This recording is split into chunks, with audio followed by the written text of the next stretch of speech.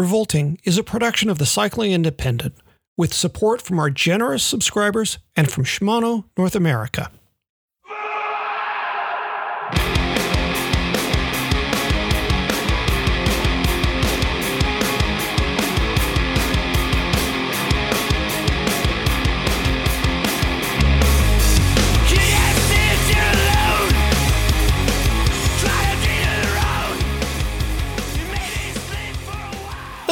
This is Revolting with Evil and Robot on the Cycling Independent, episode 104. The universe is 68% dark energy. Content warning. When entropy finally snuffs out the last heat of the universe, it becomes unmanageably vast container of nothing. No one will care that we said bad words and made fart jokes, but until then you should consider yourself warned. This is adult content. Weirdly, or those with sensitive sensibilities should take a hike. It's content for childish adults. How's that? Content for childish. I'll take it. Yes. This is the 104th episode of the Revolting Podcast. I'm Steve. Well, that's Robot. We're both in questionable moods this morning. Had to jump. I kind of had to jump ahead. We're not on a regular schedule because I'm leaving town early tomorrow morning, and then we're not going to be able to record, so we had to double up. And life got in the way a little bit for both of us. You with actual things, and me just because I coughed and pulled a muscle in my back. Did you really? And it's right under my left scapula, and it's the one part of my body that I physically am unable to reach. So to put on some like pain relieving cream, can't do it. I was thinking about like smearing some on a door frame and using the door frame to rub. Like this is the peril, one of the perils of being alone in life is that I don't have. For all of the benefits, sometimes you end up smearing icy hot on the door jamb. I don't have a second set of hands, and that, you know, like that was one of the first things I was like, oh fuck, yeah, like I'm totally, you know, wind up in the ER, got nobody to call. There's like some heavy shit like that, but then you're like, I just need somebody to rub some Bengay on my back, and I can't do it. Or you put it on a towel and you're like whipping it onto your back over your shoulder. Pathetic. I'm pretty sure Donkey Lope Greg would come over and lay hands on you. No, he wouldn't. No, he wouldn't. Those strong fucking meat paws. Meat paws he's got. He looks like he's got gorilla hands. Like albino gorilla hands. Yeah, so what are we doing? What's happening in your world this week? Well, let's put some context around this thing. It is Saturday today. We're working on the weekend, not for the weekend, on the weekend, because that's the kind of proactive professionals we are. Mm-hmm. Is that you are going out of town to the Bay Area? That's right. All of your friends who don't know you're coming won't know you're coming. But this show will come out after you've come back, and they'll be like, what the fuck? Why didn't homie didn't call me? Yeah, I'm not calling anybody. Yeah. So by the time people are hearing this, Thanksgiving will have happened. And that's on Thursday, I think. That right? Usually Isn't it so. Always on Thursday? Yep. It's always on every Thursday we have it. It's my favorite holiday, if I'm honest with you. I don't care if that's corny. I like to cook. And I like any food-based holiday or event. Yeah, the whole notion of like honkies came to native land and made friends and they had a meal and like that. I don't really buy much of that. I mean, no, I don't buy much of that. But the idea of like, I mean, I'll one up your corniness and say that every day is a good day to have a Thanksgiving because you have whatever bounty in your life or anything to be grateful for. Not a bad idea to have an annual reminder to fucking surround yourself with family and, like the notion of, man, I can walk. Somebody posted a comment on something I was lamenting in my, my various injuries and such. And I have to paraphrase what they said, but they said, you got hurt doing shit that is rad. You got hurt having fun. Like, better to get hurt having fun than to get hurt. Like, I slipped on a kitchen floor and at a job I hated and dropped a pan of water on me and, like blew my knee out, whatever. And point taken. That's something to be grateful for, that even though I might be marginally disabled, it's because of living a full existence. And I'm kind of the pilot of that ship. So I was driving my kid and another kid to a kid thing this morning, and we passed by a small local college. Now, this is Boston, so you're always basically passing a college anywhere you go. And this college was having some kind of event. Now, it's dark and a little cold and rainy here today. But out in front, like right on the main drag where you drive by, like not even up at the college, but like right out on the main drag, there were some kids, young kids, and they had pom-poms. Goddamn pom-poms. And they were just like cheering basically at passing cars. And I was like, oh, man. And my kid was like, it is a rough morning to be standing out in the rain with pom-poms. And I was like, yeah.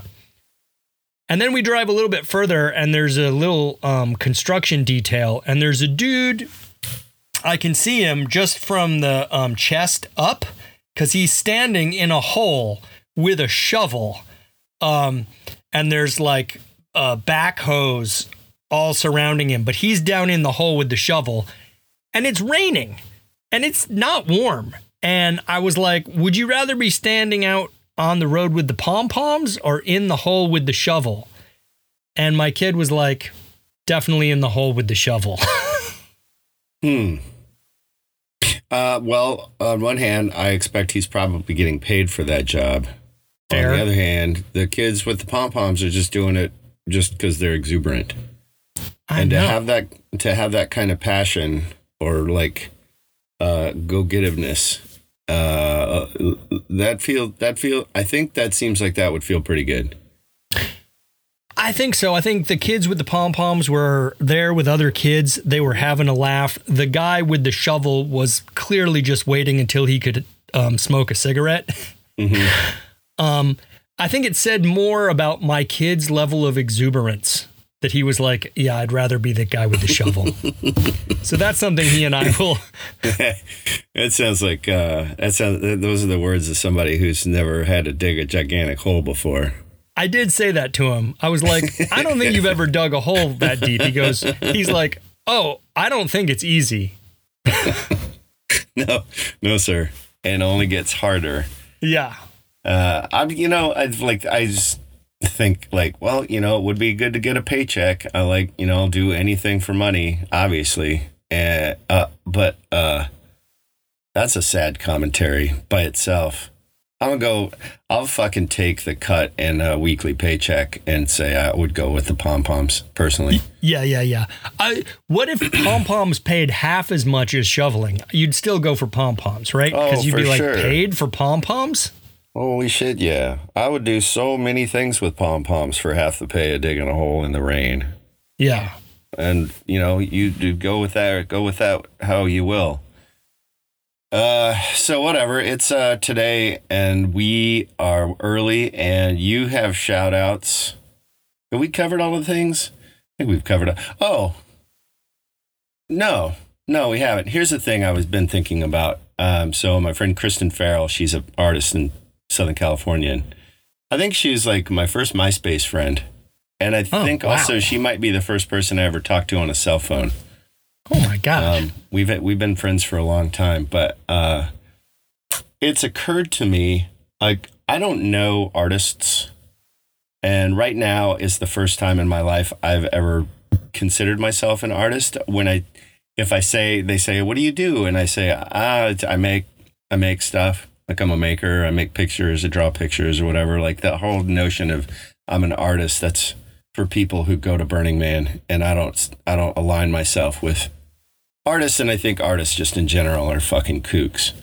So, I don't know any. The artists I knew in the Bay Area were people that I had decades of relationship with, and I don't know people, really anybody here who makes stuff.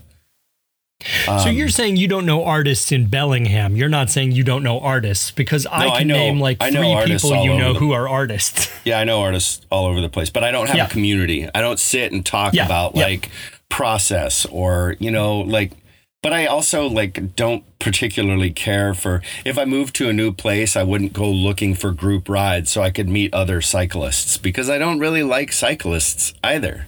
There was a time in my life where I was going to just stop riding bikes and I was going to stop making art because cyclists are dorks and artists are dorks. And I was going to build model cars and I was going to do karate. And I was like, oh, I'm just switching one like cerebral tactile type A activity for another and one physical type A or one physical activity for another.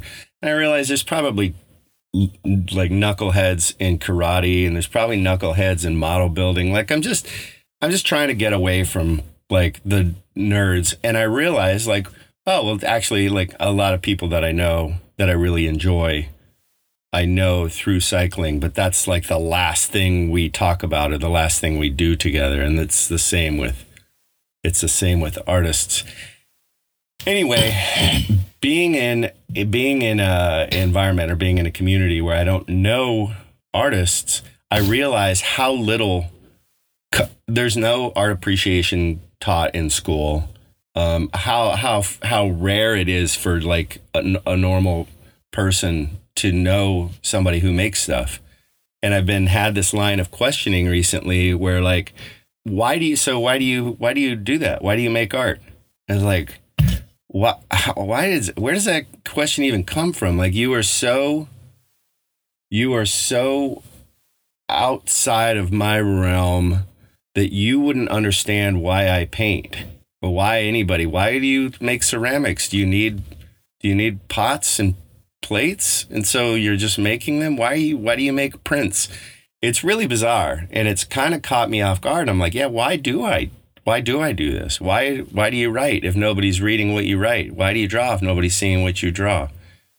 And then I'm doing an edition of prints of this one drawing. Yes.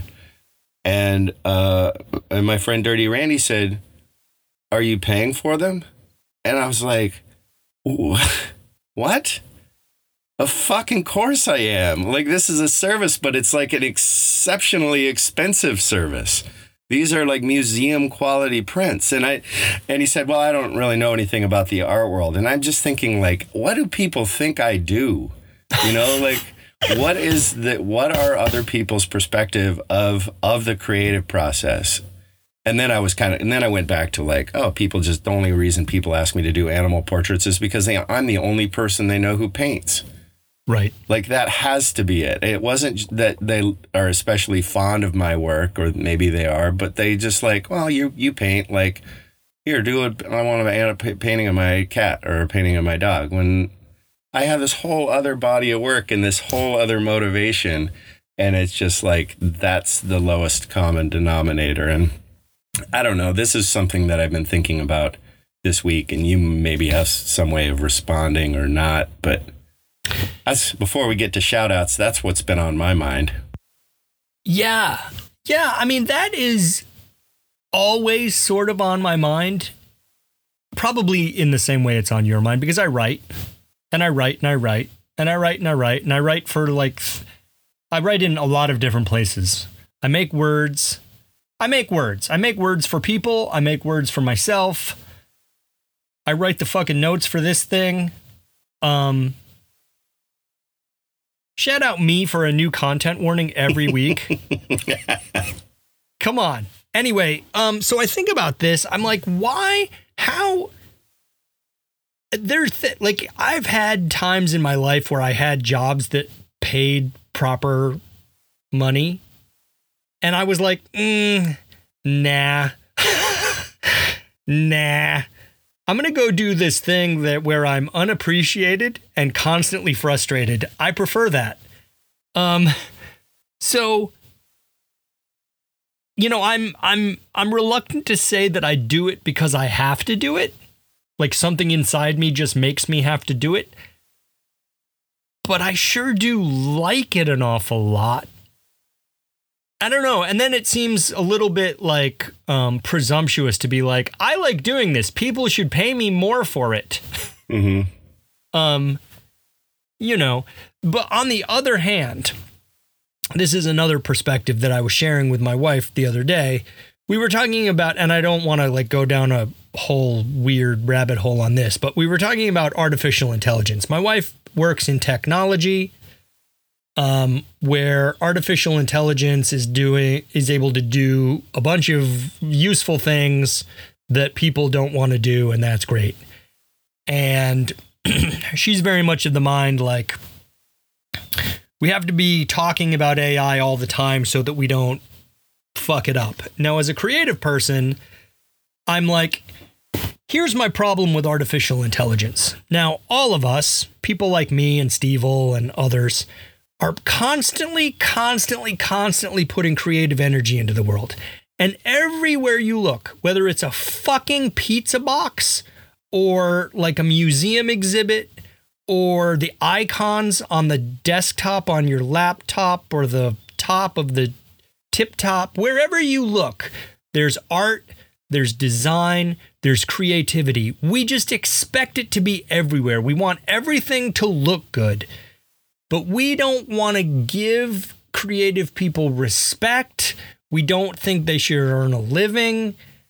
And AI is this way that people who don't value creative people are just like, well, you know what? I've been paying you shit, but I would rather cut that line item out of my budget, even though it's a fucking paltry sum already. I would rather cut that out of my budget than see the people who actually put this beauty, this meaning into our lives and into our world. I'd rather just find a way around them than to compensate them or respect them in any real way.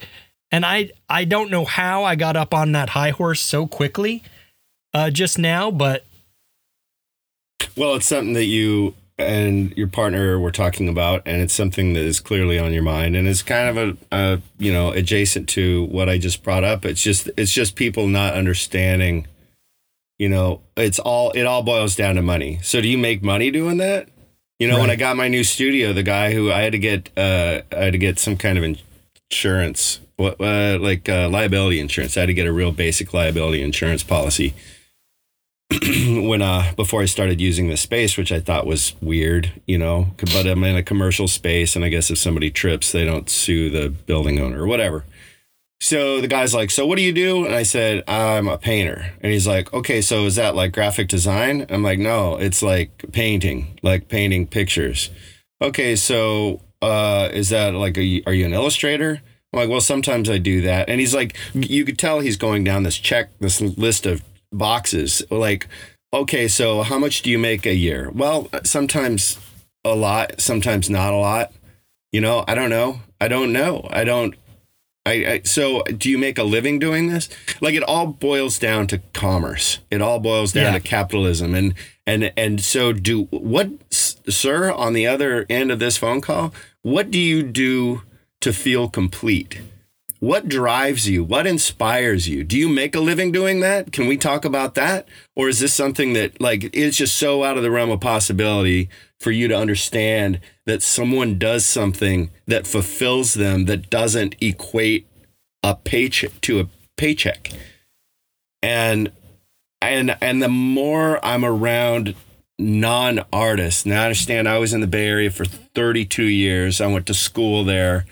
I went to art school. So a lot of people I knew were either involved in art in some way. We went to school together. They continued making art, continued having shows, figured out a way to make a living, because it's a foolish a fool's errand, maybe is the term, like to try to pursue a career in art. If it works for you, that's great, but it's just such a fucked up industry.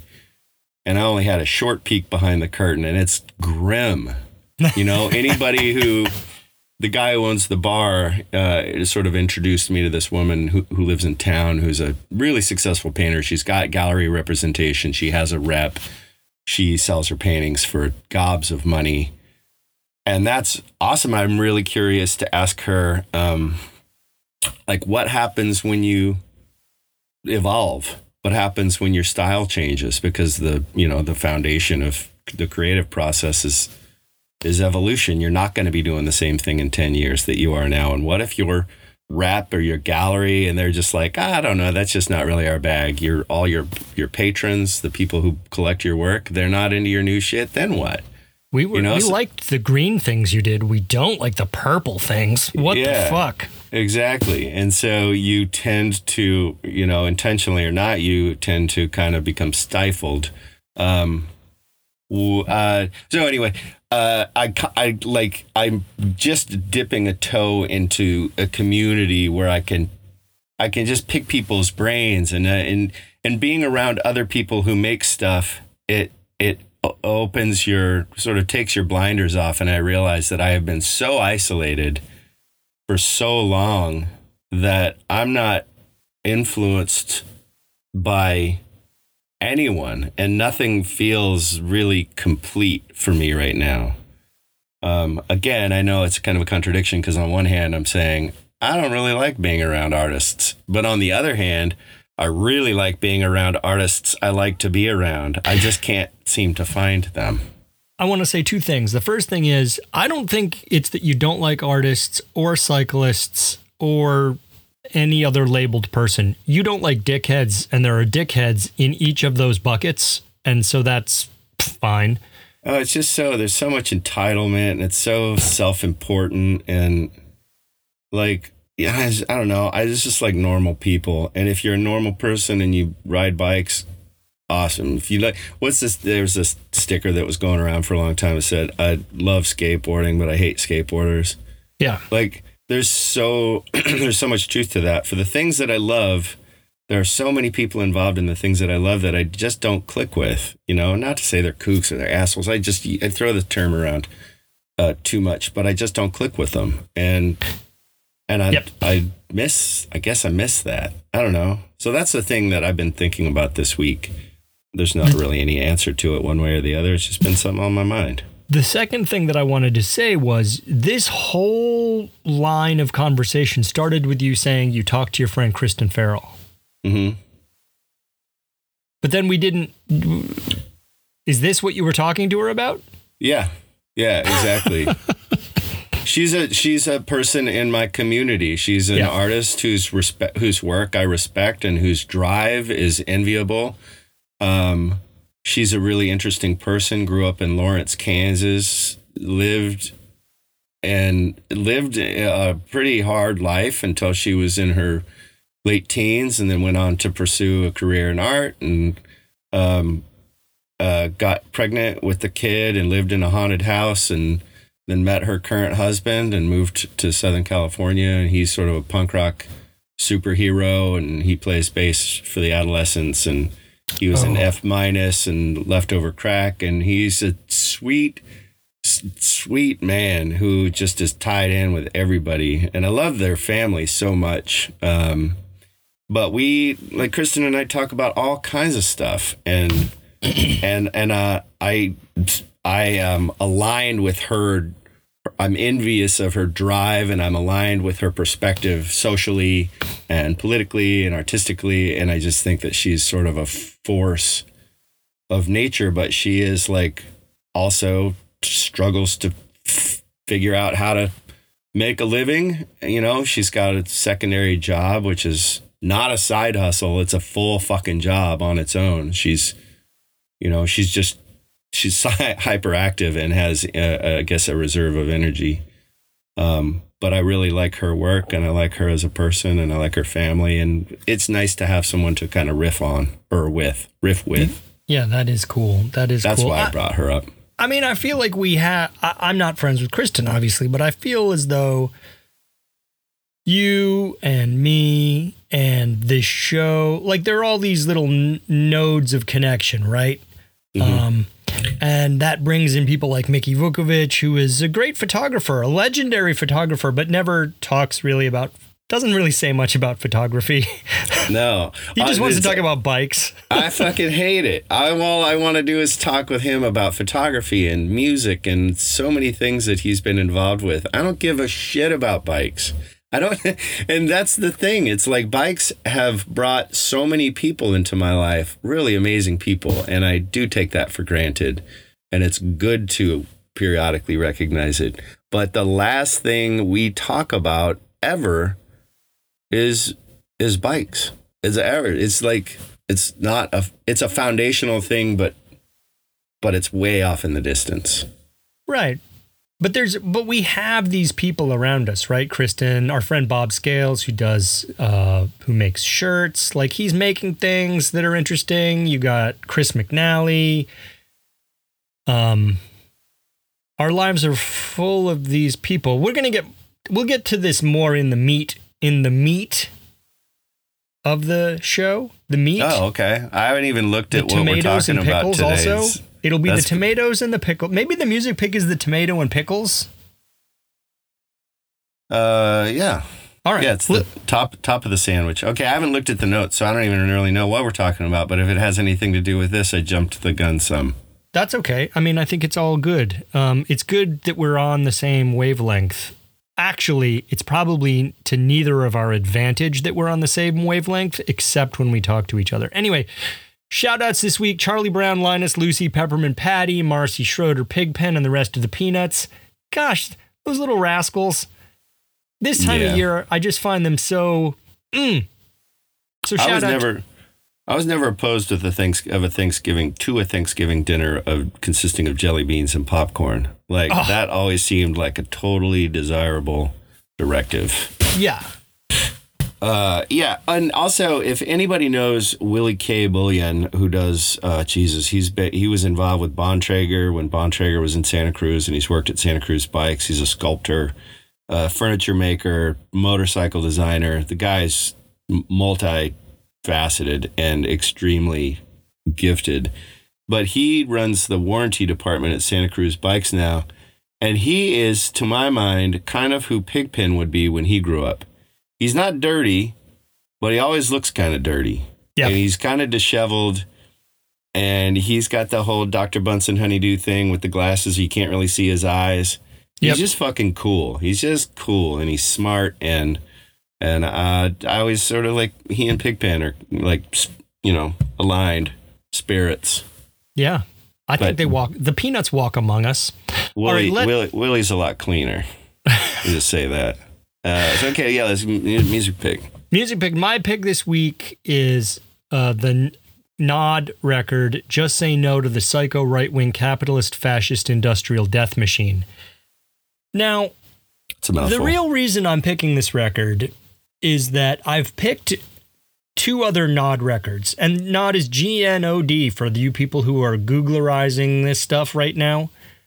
GNOD. And we'll talk about more about this in a few minutes, but I love Nod so much, and there's a thing with music picks where you say ones which are pretty obvious, right? Like, I don't think anyone who listens to the Plosives record is going to be like, "What? This is crazy. This is no good," right? It's like jelly beans and popcorn, the Plosives record. Mm-hmm. Whereas Nod, people would listen and go, what are these people doing? But the thing is, I've already recommended two of their records. I love them so much. And I'm afraid that people are like listening one time and being like, nope, this band isn't for me. And I just think, like, just stick at it another half minute and you're going to understand how genius this music is. So I'm picking a third Nod record. I've picked Hexen Valley. I picked their live record at the Roadburn Festival. This record is from like 2016 or 17. Just Say No to the Psycho Right-Wing Capitalist Fascist Industrial Death Machine. Nod has a whole vibe, a whole ethos. It's sort of this anarchist, psychedelic noise rock collective. Man, it's just listen to it, goddammit. That's my music pick. Okay. With three for three. If people haven't gotten on the Nod wagon, the Nod train yet, you're probably not gonna. I will fight you. Sorry. Go all the way down the dial to the other end of the dial, and I'm gonna pick the newest Budos Band record. Is it Budos out? Band. Yep. It's Frontier's Edge. It just came out. I got it on bright blue vinyl. So good. It's a Did you get that 6-song at Ritual Records from Corey? Nope. No, I didn't have the $75 to pay for a record at the record store. Oh. I bought it from the band. It comes out on Diamond West Records, though, which I don't know anything about them. They have historically put records out on Daptone. So this is a departure, and I don't know why. I don't know anything about Diamond West. And if this is like a one-off thing, but if you know about the Budos Band, then you love the Budos Band. They're like a fucking 9-piece, 12-piece, like doom funk ensemble. Horn section, no vocals, huge horn section, congas, drummer, big fuzzy bass. It's funky and it's rhythmic and it's groovy and it's like everything you want to listen to if you were in a 1970s car chase. Yep. And the Frontier's Edge is money. So you like the Budos Band, you probably already got this, and I'm just preaching to the choir. I always, every time I listen to Budos Band, I think there's too many guys for these guys to make any money. Yeah, I wonder like what their fucking tours got to be like. They're so cool. They're such good dudes. Like as near as I can tell, in any exchange, I did a video. I made a video 3 years ago, and I used one of their songs as a soundtrack and reached out to them, and they were like fucking sick. Like that song is perfect for it. You know, you run with it, blast it all over the place. And I'm not making any money on the video, so they didn't expect to make any money from me, but just like good, solid people. And I love having exchanges like that with people whose output I so appreciate. They could play Madison Square Garden, fill it, and each walk away with bus fare. That's how many people are in that band. There are a lot of people. Yeah. Yeah. I saw an interview with them. I think their drummer didn't even play drums when they started playing together. I think somebody met him at a party and he was playing air drums to a Metallica song. Oh, I think wow. that's how the story goes. And they're like, "Hey, do you play drums?" He's like, "No." Yeah, I play air drums, but I put them somewhere and I can't find them now. It was that kind of a thing. And they were Right. like, "Well, fuck, man, you got a good vibe." I don't never let the facts get in the way of a good story. I could be making all of this up, but I feel like I read that somewhere. I like it. I like Budos Band. So Budos Band, Nod. Let's get to a word from the sponsor and we'll be right back. Revolting is brought to you in part by Shimano North America and their new 105 12-speed mechanical group set. Over the last few seasons, the refined ergonomics and technology of their Dura-Ace and Ultegra groups have arrived at the affordable 105 level. 12 speeds smooth out Shimano's already category-leading shifting technology, and the new 105 is reliable, simple to use, and easy to maintain. Available with either an 1134T or 1136T cassette, paired with either 5034T or 5236T chainrings, riders can climb more comfortably with an efficient cadence and still have big enough gears to prevent spinning out mid-descent or when sprinting on the flats. And we're back. And we're back. Once daylight has been saved and the sun sets a half an hour before it rises, it can be pretty hard to stay motivated and moving in the right direction. But there are secret pockets of energy in the universe that will carry you through that blessed day when the clocks spring forward and the trees get their leaves back and your soul stops feeling like it's been cast into a dungeon of sorrow. Oof, that's the fucking truth. It is perpetually, like, I make this joke a lot. When your life is in such upheaval and you are prone to fits of depression, moving to a place where the sun shines about 45 minutes a day is not advisable.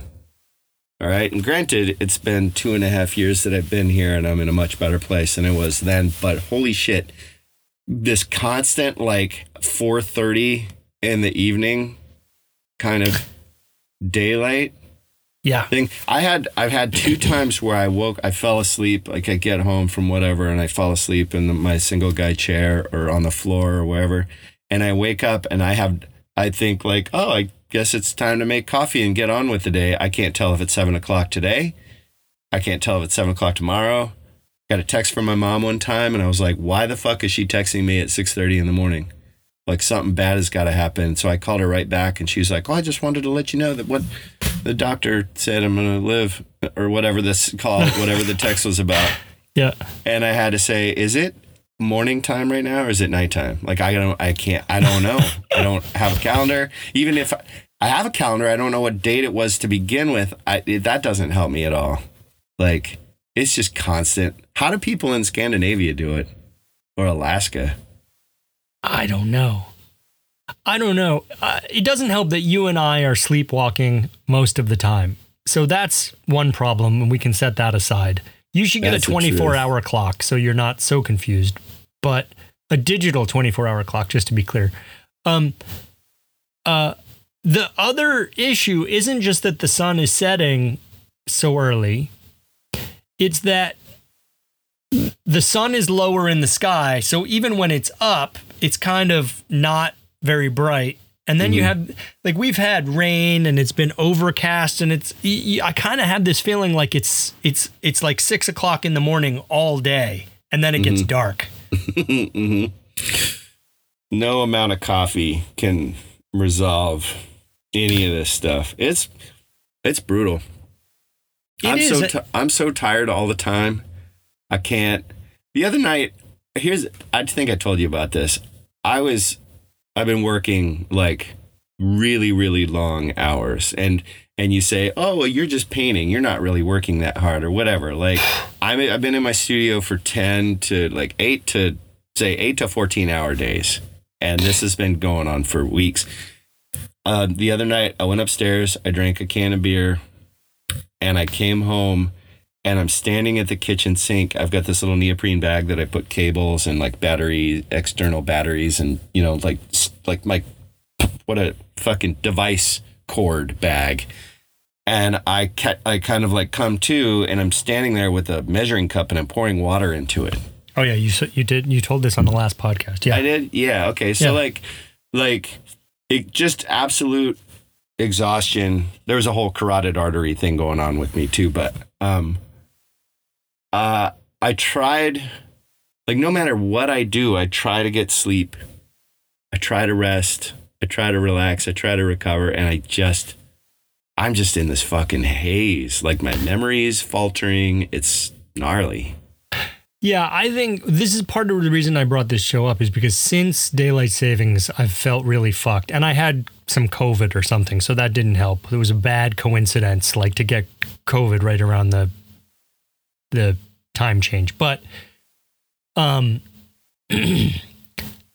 was thinking about all of this because last night I ordered a couple pizzas. Wife and I got in the car, good to go get the pizza. She's like, let's stop so I can get some wine. So we stop and get wine. while she was getting wine, I went in and bought a bunch of potato chips and some seltzers and stuff. So we're cruising around. I got Nods Live at Roadburn on. I'm in a hard groove behind the steering wheel. Car smells like pizza. I just felt like there was this moment of light and love in the whole world. All I needed was to be with my person, with some hot pizza and some good music. Like, this is the level of my life. I don't need a pile of cocaine and a room full of escorts. I don't need that. I just need some hot pizza, my best girl, a cold seltzer, some heavy grooves. Fuck, I was so good. I was like so fired up last night. I was like, oh, I'm going to talk about energy tomorrow on the podcast with Steve. We're going to talk about all this energy that's available to us. And then I woke up this morning and I had 1,700 things to do. And I got so fucking pissed off. You're like, man, fuck that optimist I was yesterday. I don't know who that fucking guy even was. I said to Brittany, my wife, the other day, I was like, I don't sleep anymore. What I do in the time when other people are sleeping, I go out and I have I consult with sleep. So like we turn the lights off and then basically I walk over to where sleep is and I'm like, all right, sleep, what do you got tonight? Can we work this thing out together? And sleep is like, I don't know, man. You said like 3 things yesterday that were not good and you should think about those. And I'm like, come on, sleep. I just need 8 hours, 6 hours, maybe. Like, what can you give me? And sleep's like, I tell you what, I'll give you 2 hours and then you'll snore so loud you wake yourself up. And then you'll go pee on your foot in the dark in the bathroom. And then you'll kind of clean that up and you'll climb back into bed. And then let's talk again. And I feel like that's just what sleep is for me now. It's just a constant negotiation. Yeah. Okay, let's compromise. Yeah. You want 8 hours? You're really, you're like, we can level at 6. Tell you what I'm going to do. Give you 45 minutes and then you pull a muscle under your scapula coughing. Okay? Does that sound good? Because that's what I'm giving you. And then you're fucked. Yeah. Like it sucks. It sucks. I swear to God, I think if I just got 8 solid hours at one time, I feel like I'd live forever. But at this point, I'm just a wreck. I had a shrink. I was seeing this new somatic therapist for about a year, early on in my tenure here in Washington State. And I said, I just feel like I'm dropping the ball. Like I'm just fucked. I got, I'm tired in the day, but I can't sleep because there's so much shit to do. And she's like, look, man, it's wintertime up on this part of the hemisphere. Like mammals rest. You're supposed to rest. You're putting all of this pressure on yourself to constantly produce. There's got to be something. There's always something to do. There's always going to be something to do. But you are like carrying this weight on your shoulders constantly. And I try to remind myself of that. But still, it's like my body could go back to sleep right now for a couple hours. Like I'm ruined right now. But my brain will not fucking allow it. And my brain and my body are at odds a lot. I always thought it was really interesting, very elementally, as an aside. Your brain tells your body, put a ton of alcohol in you, and this is fun, and just keep doing it. And then finally your body goes, oh, you know what? Fuck you. And then throws it all back up. Like, I love that. The brain occupies the body, but they are not always on the same page. No. And so now my body is just like, dude, leave me alone. Stop it. But my brain's like, no, come on, we got to charge. Somebody else is going to get ahead. There's a $50 payday out there for you somewhere. Like you got, it's fucking not, it's maddening. It is maddening. It is. Yeah. And that's certainly true. Like in the summertime, it can be after dinner, 7:30. And I'd be like, you know what? I'm going to mow the lawn. I'm going to knock that off. Not that I have, like it takes 6.5 minutes to mow my lawn, but I'm going to mow the lawn. And then, I'm going to like sit out on the back thing and read a book until the light goes away at 8:30 or 8:45. Whereas now I'm like, it's 5 o'clock. I'm fucking done. I can't even cook. Let's get takeout and go to bed. Yeah. Vitamin D supplements. That's real big. Oh, I'm taking them. I think I just needed to like charge through the whole bottle today. And I got a satellite, which lives in my studio now. But like, yeah, I got a satellite. I got to get that out and start shining in my stupid eyeballs. Yeah, I don't know if it works, but anything gotta help at this stage. So question 1, tell us about your seasonal affective disorder and how you avoid falling into the dark pit. I don't know. I think we both just fall into the dark pit. Let's just skate past this question. This year is already presenting itself to be a real challenge. I don't know. So my mom, I was late for this podcast because I was down at my mom's. My mom lives 5 minutes down the hill. She has long COVID. She's 80 and has long COVID. And what I've learned over the period of her having long COVID, she has seasonal affective disorder permanently, basically. But what I've learned is that if she doesn't eat breakfast, which she often won't do on her own because she's so wiped out when she wakes up. So if she doesn't eat breakfast, her day is just fucked.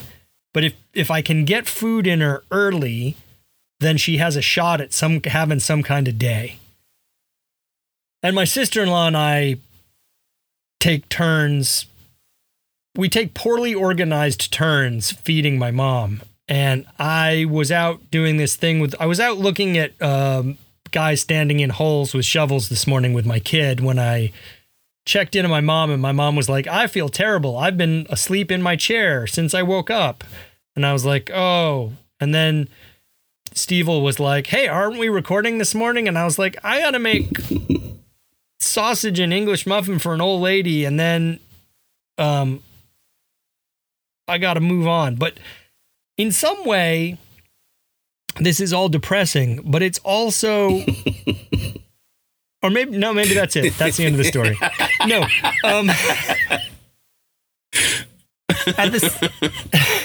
At the same, no. Hang on a minute. At the same time, having to do all of this shit saves my life, right? Like I woke up this morning at 6:30. It's Saturday. It's Saturday. I was like, I got a belly full of pizza. You know what? We made fucking chocolate chip cookies yesterday. We made them. Oh, man. So I had a belly full of pizza and chocolate chip cookies. And I was like, Friday night, getting in bed. Yeah, I'm going to hunker down, sleep in tomorrow. Sleep in meant 6:25. Sweet. So I got up at 6:25 and I was at 6:25. I got to say, I'm pretty psyched for the coffee, hot coffee. Mm-hmm. But then after the second cup of hot coffee disappears, I'm like, well, there's my day. Yeah, it feels good to have stuff to do, but when you're so out of gas, you just can't like. Man, I honestly, I might go back to bed after we get done recording. I don't know what the answer is. I think it gets easier in my memory. It gets easier as the season goes, but the beginning of this season is considerably harder than I remember it being in months past, in years past. I agree with that. But what? And we're wallowing in it today. We're really.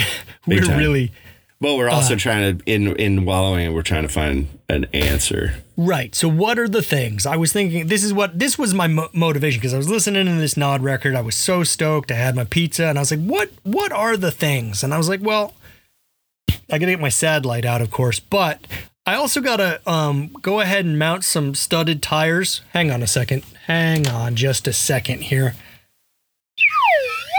I gotta mount some studded tires on my mountain bike because actually studded tires, you put lights, you put a lamp on and some lights, and you go out after dark, at like noon or so. And especially if it's snowing, that shit will light you up. That shit will get me very excited for these months. I've ridden a lot in past years. And this year, the last 2 months, I ride to the studio. I'm so driven. It's like, it's become almost like a compulsion. Like I can't not be there, and I'm loving it, but it is also like really taking a toll on me. I was going to say this before when you were talking about how much time you're spending there and it's just painting. Anything you're focused on for that period of time is fucking exhausting. And also, I don't know if people, I'm going to guess that most of the people listening follow you on social media and are looking at the very tiny things that you are doing and the amount of focus and muscle control that takes. You make me tired. Like, actually, you make me tired. I look at your thing and I'm like, oh my God, he's not going to cut every one of those. Oh my God, he's cutting every one. I got a jeweler's saw yesterday and I'm able to do these really teeny little cuts, and it's going to be a game changer. But to make the number of cuts that I'm thinking probably like 25 hours. Just in making these 3 tiny little panels. And that's not even painting them, and that's not even doing the electronics that I'm imagining doing. And there's a lot of fucking pieces going into this one piece. And I was trying to figure it out last night. I think I've got 130 hours, 140 hours invested in the 3 pieces that I've made so far. So it's definitely taken a toll, but I can't fucking let it go. Like I'm so obsessed. I think maybe I am obsessed. I don't know. It's good though. I think these manias, I have what I call manias, and sometimes I have a mania for riding bikes, and sometimes I have a mania for whatever it is, buying books, or it could be anything where I'm just like, I'm overinvested, but it's all I want to do. And that shit will also carry you through a bunch of days.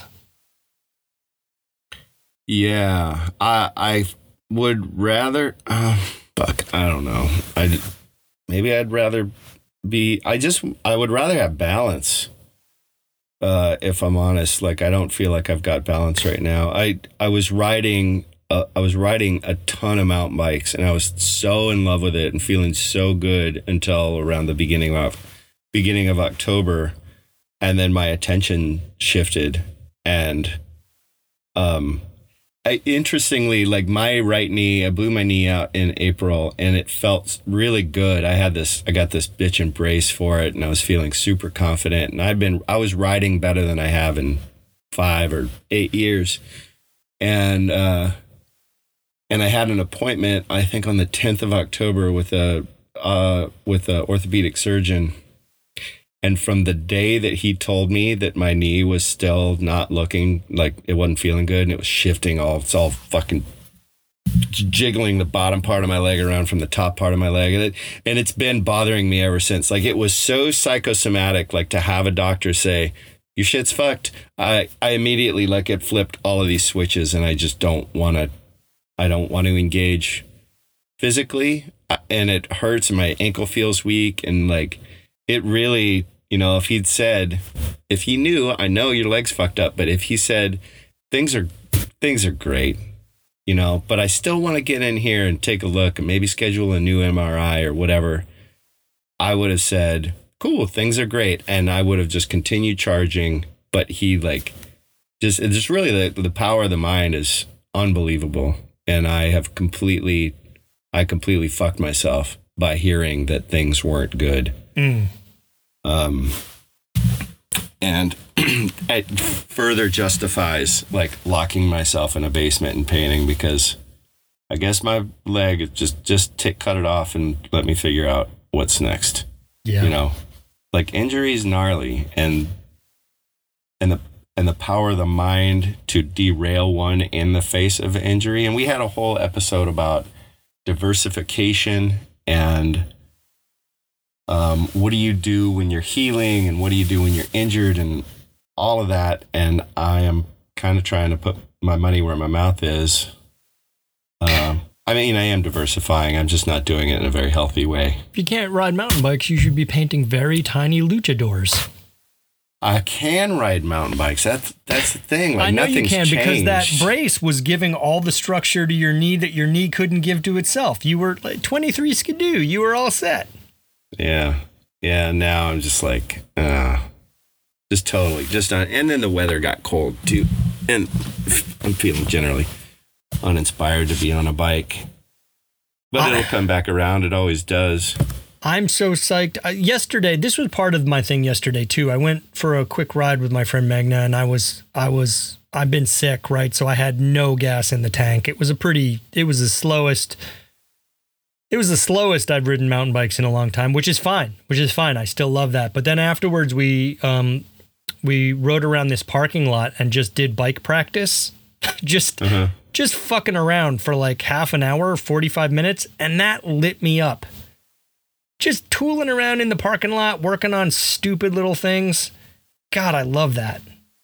Well, if you find like a soda can or a Gatorade bottle or something, and you like start flicking that around with your front wheel, and then you like turn it into a game, and then I mean, just being on a bike is great. And I've often said that I would almost rather like goof around, like you go on a ride, but I was riding with a bunch of people in Santa Cruz at one point, and somebody had pulled this bicycle out of the San Lorenzo River, and it was propped up against this wall, and it was old, and it was like barely there. It was like the spokes were almost all gone. The rubber had all eroded and washed away, and it was just this rusty, like just barely there bicycle. And I stopped and I was looking at that, and I was tripping, and this woman that we were riding with was like, what is that guy's fucking deal? He just is like constantly stopping and like, oh, look at these pine cones, or look at this bike frame, or look at this. Like, I'm like, that's why I want to be on a bike, is just to goof around. Like, I don't want to mash for 3 hours. That's not fulfilling to me anymore. Like the adventure of geeking out on the stuff that you're passing by, and birds, or you see a baby bobcat, or you like, I don't know, you stop to have a snack, or I've been riding with a little remote control truck in my bag, and then I'll stop and I'll drive that around on a log or whatever. And like that stuff, to me, that's the thing. Okay, so that kind of goes into the second question. Is there certain things that are motivating and energizing? What are they? And switching up my program, and maybe not going on big rides, or maybe going out for 3 or 4 hours, but not even really breaking a sweat. Like, totally cool, just going to pretend play bikes. Yeah, pretend. I don't know. Or go to a museum, or go to a fucking slam poetry reading, or I don't know. My kid's college dorm is like 3 blocks from the Museum of Fine Arts, and I keep telling myself I got to spend some time there. Well, first, before you do that, see what show is happening, because that could be real hit or miss. You say like, I'm going to go to the museum today, and then you go and it's a super shitty show. Well, and then it's just kind of a waste of time. I've been to the MFA a lot. I know a lot about their collections, their permanent stuff. So I know that there's stuff that I can go visit that I really like, that will make me feel good and happy. Yeah. I know to avoid the colonial furniture wing, because that's so boring. They got some really great colonial furniture. If that's your thing, I used to get really bored by landscapes until I started painting landscapes, and then I got really fired up because it's fucking hard. Right. Painting landscapes is hard, and it was a great practice. It was a great exercise, but it, like, not having ever done it before, I didn't have any interest in it. And the colonial furniture and all that shit. Yeah. It's so goddamn boring. Well, this is Dusty Boston, relics, right? So we have portraits. We have colonial portraits, where everyone's like that. You can't see my eyes. Everyone's like kind of bug-eyed. Yeah, looking at the corner of the room. Yeah, they're dressed real nice, but you can tell they smell bad. Yeah, but they have other things. But so, yeah, museum is a really good call for a nice, quiet, but inspiring thing. Loud music, as ever. Even just going, like, I really enjoy, when I was traveling in Europe, I really enjoyed sitting down and drawing and just sitting at a cafe. Like, I could kill, I didn't have any money. I mean, I don't have any money now. It's still a totally applicable thing to do. You just sit and you, like, nurse a coffee for 3 hours. Like, that feels really good to me. Going to maybe a city that's nearby where you're not going to run into people you know, and sitting and just listening to, like, the music of the town, you know, not literally, but just the sounds, the soundtrack of existence in a place. I don't know. Observation. I think that just general observation, that fires me up. And maybe when I'm feeling particularly tired or particularly out of gas, trying to find inspiration in just something as elemental and simple as that might be the call. I think that's right. Before we get to the Would You Rather, which we need to get to toot sweet here, I just want to tell everyone who is slacking off and sleeping too much and less productive than they were 3-4 weeks ago, you're still plenty good enough. I love you, and you're okay. It's okay. Just make sure that everything you're doing for the almighty dollar. Yeah. Why do you write? Why do you paint? So why do you do that? Are you doing this for a show? What are you doing? Why do you do that? I do it so I can afford my habit of not snorting cocaine through $20 bills. Yeah, if I made money, I'd have too many 20s to do coke through. Yeah, that's right. This is better. Stay poor, stay pure, man. That's right. Okay, question 3. This is one that I saw on the internet that I texted Robot some weeks ago. And then I had to go track it down in a Reddit thread. And this is a particularly vexing one for me because I am so bad with the object in question. So would you rather go to jail for a year or go to jail with a Rubik's Cube and you can leave when it's solved?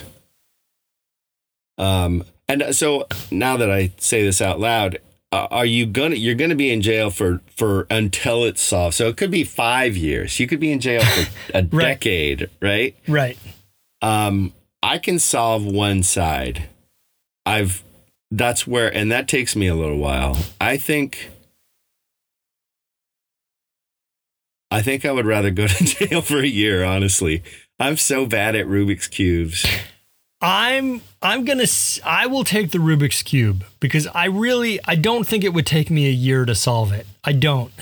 My kid can solve it in like a minute or two. Seriously? All 6 sides? Yeah.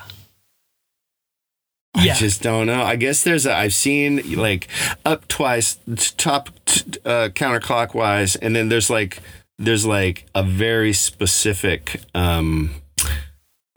what's the word? Pattern? Solution. Yeah.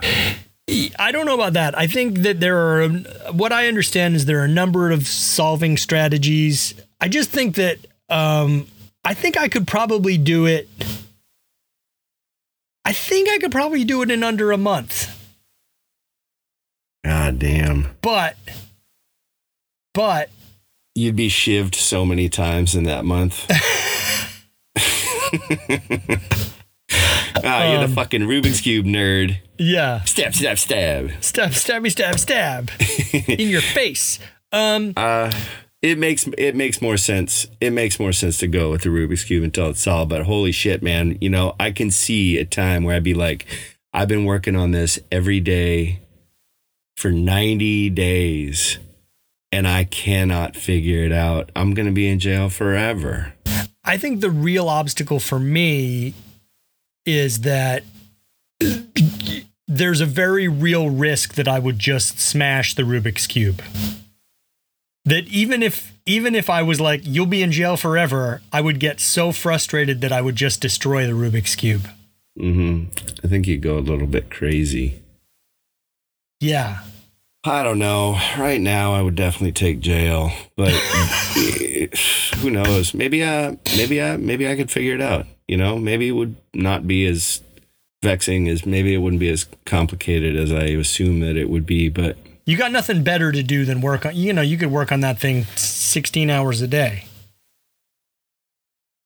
I'm just gonna bet on terrible. me. It feels a little bit like hubris, but I'm gonna bet on me in this scenario, and I'm gonna take the Rubik's Cube. Okay. Today I'm gonna take jail. Tomorrow I might take the Rubik's Cube. So that's a good one. I don't like it. Here's your outro. Just like Black Friday sales and our tenuous grip on reality, this show is over. Throw a few bucks in the tip jar at the Cycling Independent if we amused you, and tell your mom we said sup, girl. On behalf of Cycling Independent and the Revolting Podcast, I'm Steve-O. And I'm Robot. Don't forget to sup, girl.